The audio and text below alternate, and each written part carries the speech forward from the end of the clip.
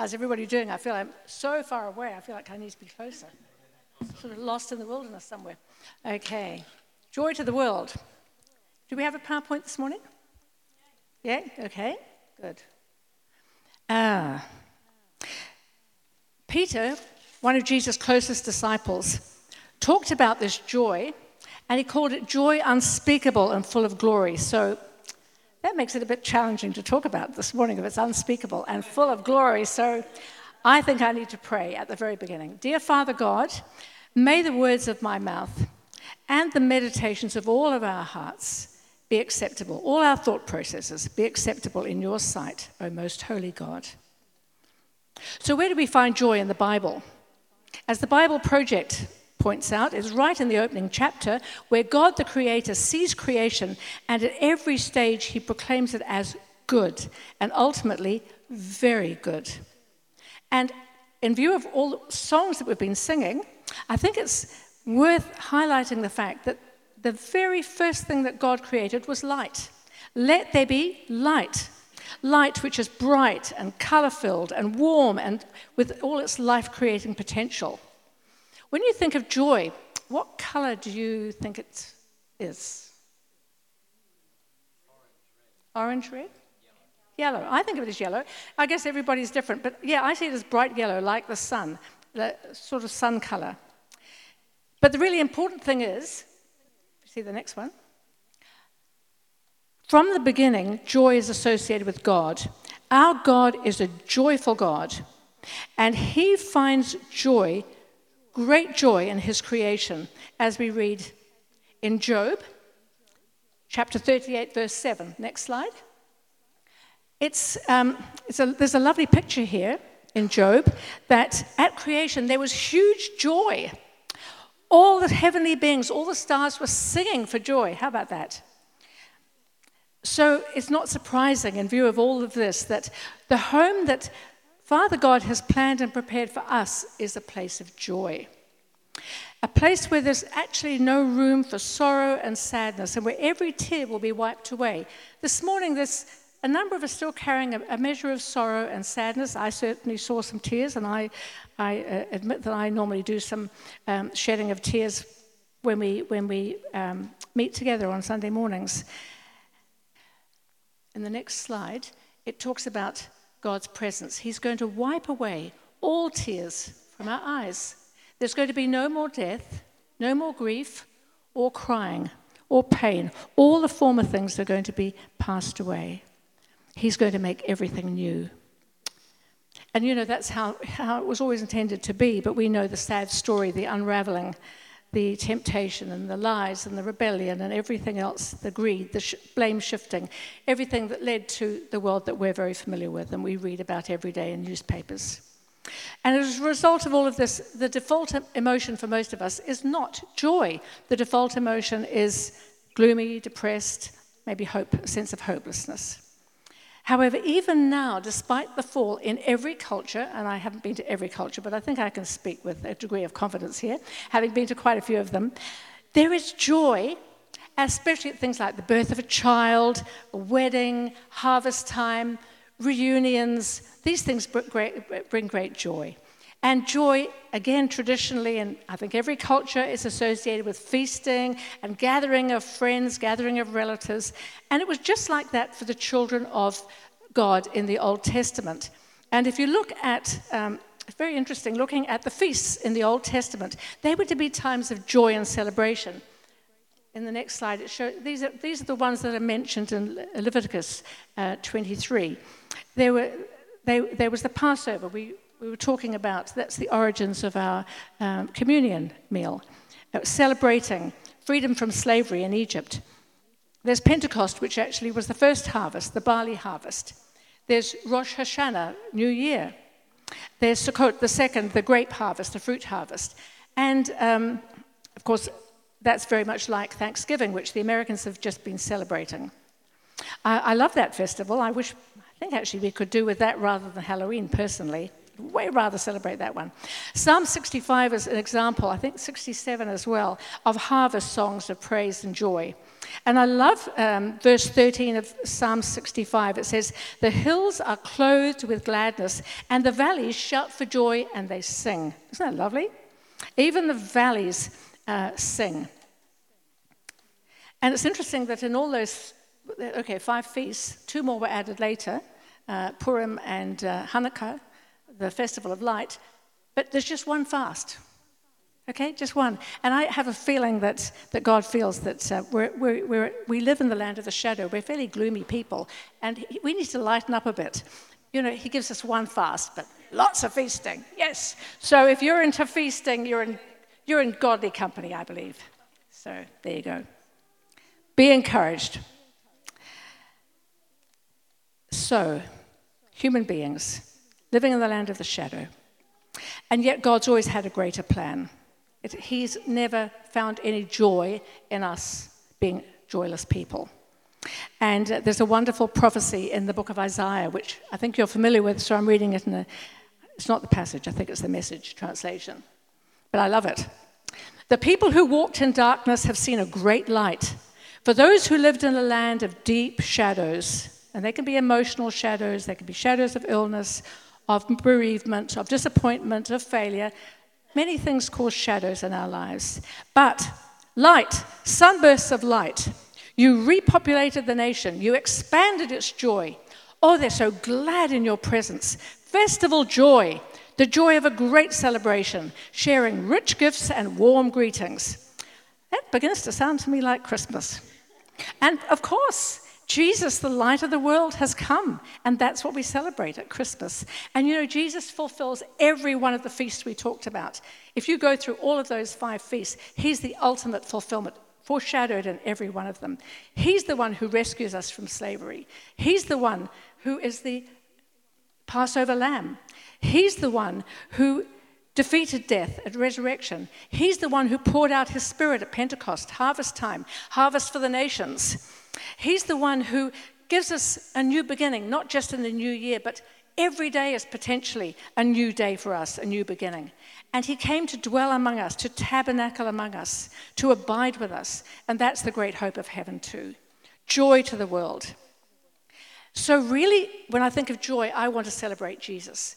And I'm so glad that that's been the focus right up till now. It's Jesus. And every song we sang about light in the darkness is, "My God, this is who you are." It's the one we're celebrating. Psalm 45 is one of my favorites about Jesus. And I think we've got it here, yeah. He's presented here as a wonderfully handsome king, mighty, fragrant with myrrh and aloes, triumphant.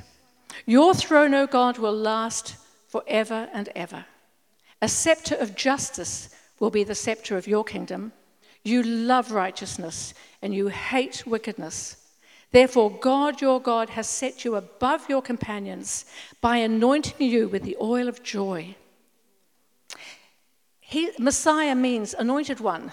What's he anointed with? The oil of joy. Above his fellows, above everybody else, Jesus is the most joyful of all human beings. I think this is what really hacked off the what should we call them? The sad sacks. Yeah, the Pharisees and co. They really, really got frustrated because he was so into feasting and having joy. And, you know, so many of his stories were about joy, you know, the lost coin. And everybody celebrates when the woman finds her coin. And the lost sheep, and everybody celebrates. And Jesus says, you know, this is just a picture of heaven.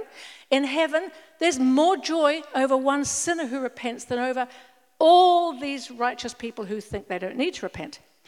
Joy in heaven. And then, of course, the ultimate story, the most beloved story of the prodigal son. And the joy and the feasting and the dancing and the celebration when he comes home. Everything that's happened is forgotten in that great joy. Amazing, wonderful story. There are many words for joy in both the Old and the New Testament, just not one word. And I love the fact that the Hebrew words especially are often very expressive of what joy's like. You know, when you think of joy, who or what are you thinking of? Some people think of small children playing. Some people think of a shining face. when just before Suzanne's mother died, we were sent a wonderful photo of her, and she was full of joy. Her face was so radiant. Everybody commented on it, and I think we can all picture that shining face. And it was a foretaste, I believe, of the joy that is now hers in heaven. Shining faces. I was thinking of the benediction. The Lord be gracious unto you. The Lord lift up his face to shine upon you. In other words, God's face is so full of joy when he looks at you. It's a shining face, and that radiance shines on you. Have you thought of that? Joy shining. And so when we think of joy, we think of a shining face. The oil of joy for mourning. Shouting. People shout for joy. It's not normally a time of whispering. Yay! I got A+. We can all rejoice with Yasmin about that. Yay! That's a good thing to celebrate. She worked hard, and it's a wonderful joy we have. Laughter. Joy comes with a lot of laughing and celebration. Dancing. I saw a fair bit of dancing. The Pentecostal hop this morning. That's all we can do when we're in these pews, eh? Maybe you can dance a bit more freely later. Singing for joy, and feasting. Well, we had our wee feast here. I was going to suggest people might want to have some more, but it's all gone, which is a good thing. I mean, it means there are lots of people here. Is there more? Okay, if people need another support too, they can come and have some later. So joy is actually, I'm finding, very social. It's something we share. Sometimes you do have it by yourself, but actually it's heaps more fun if you can share it with somebody else. You either get on the phone or you wake up your partner or something else. You've got to share it with somebody else. And the more people, the better. If it's a really big thing, you call in lots of people to share and rejoice.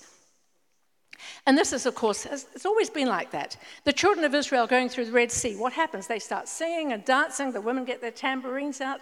Sorry if you hate tambourines. But anyway, they sang to the Lord, for he's highly exalted. And when they came back from exile, they all stood in the square, and Nehemiah was reading them the book of the law, and it just overwhelmed them to realize the crushing sense of failure at, we lost our beautiful temple, we lost so much, we lost a whole generation, essentially 3 generations, through our unbelief and disobedience, and they were standing crying.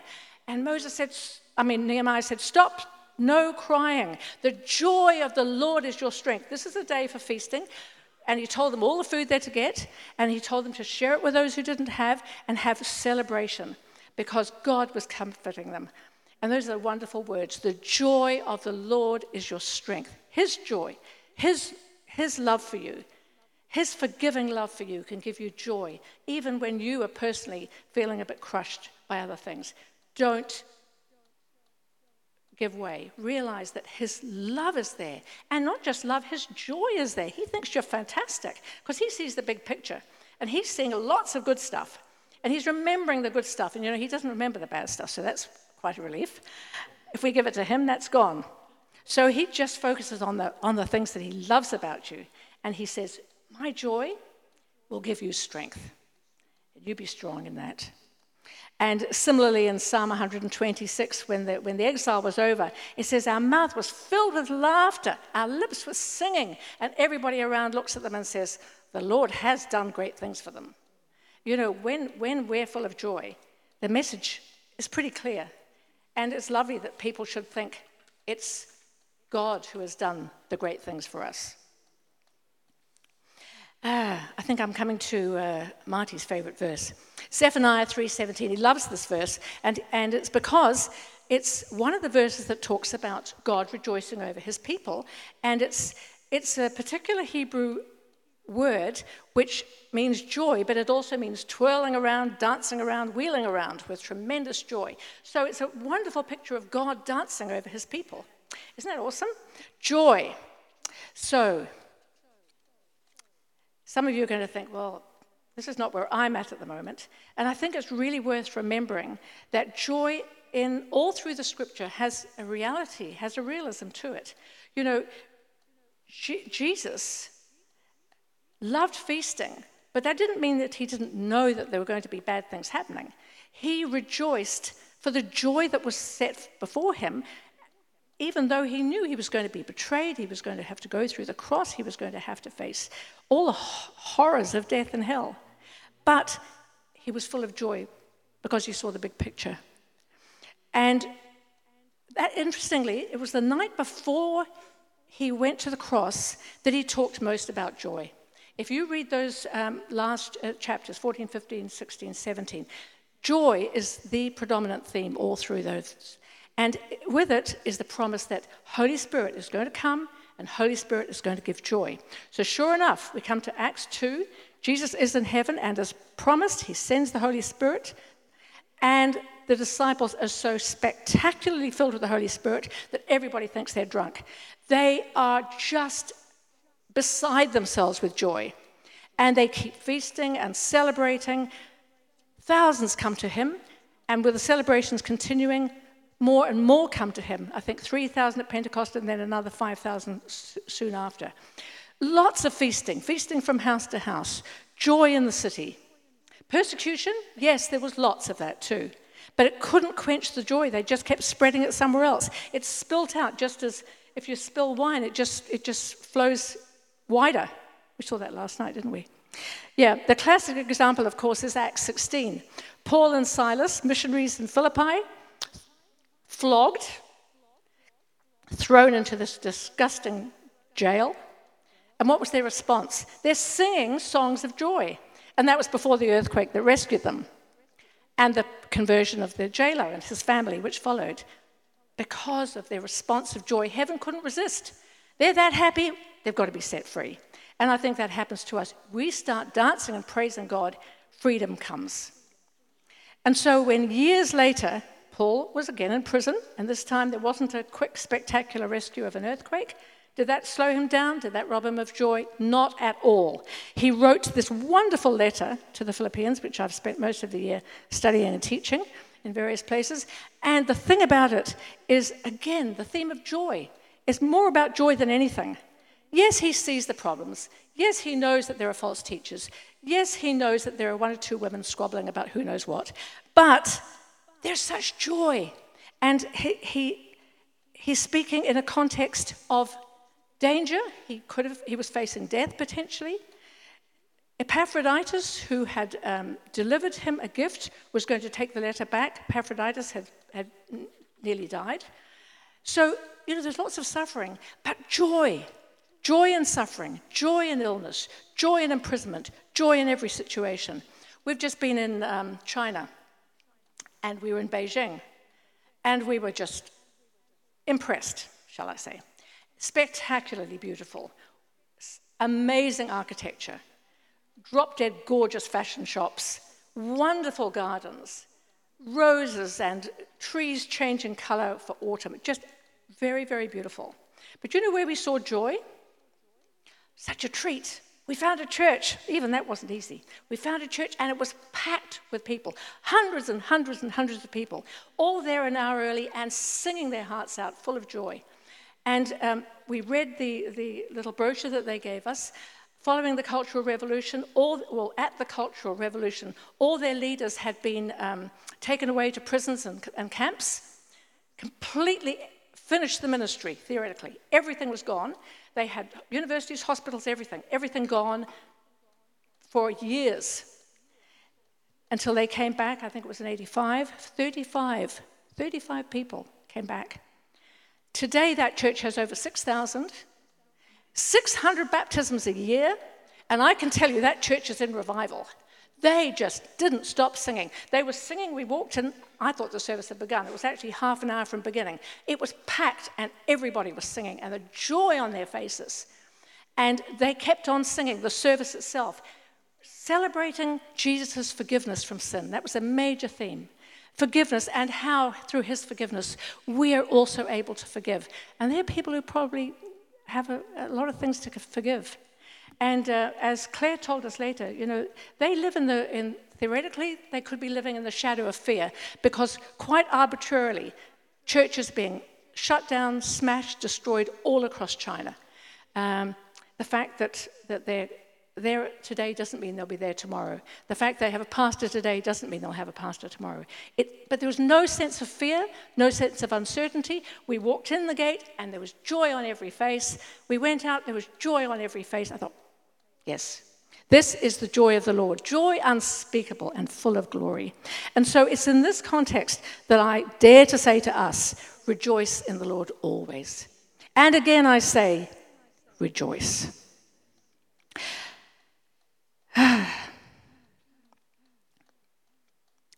Nothing gives him greater joy than to share his joy with us. And we've been singing about it, but I don't know, I would love to have one more. I know it's getting late and everything, but I'd love to sing once more and to do some dancing, singing, walking, whatever, joy is for you, however joy is expressed for you. I think it's a very physical thing. Joy is physical. It can be shouting, it can be, sharing with somebody, it can be dancing, hopping, twirling around like the Lord in Zephaniah, whatever it is. I'd love us to express it. Could we just sing Jesus, King of all the earth, or one of those? Would that be okay? Yeah. Jesus, King of all the earth. I know it's the chorus, the bit of a drag in the verse, but the chorus is so vibrant. Jesus, King of all the earth. Skip the gloom today. We'll go straight to the chorus. Jesus, King of all the earth. Let the heavens proclaim your worth. They are proclaiming his worth, of course. Let CV proclaim his worth as well. We're joining with heaven when we do this. So, get ready. Please join in. And if you have a different way of celebrating, you do it your way. There is no right or wrong, but the main thing is that we're acknowledging God. We thank you, Lord. We just want to offer a sacrifice of praise and thanksgiving to you. You are the source of our joy. You are the light of the world. You're the one who breaks into the darkness. You're the one who defeated sin and death and everything that goes with it. We thank you, Lord, that you've gone to heaven to prepare a place for us, and you will receive us. But we thank you that this is a thin place, that right here, heaven is so close, and right here we can praise and worship you and know your presence here with us. So we want to celebrate your presence and all that you give us and bless your holy name together. Amen.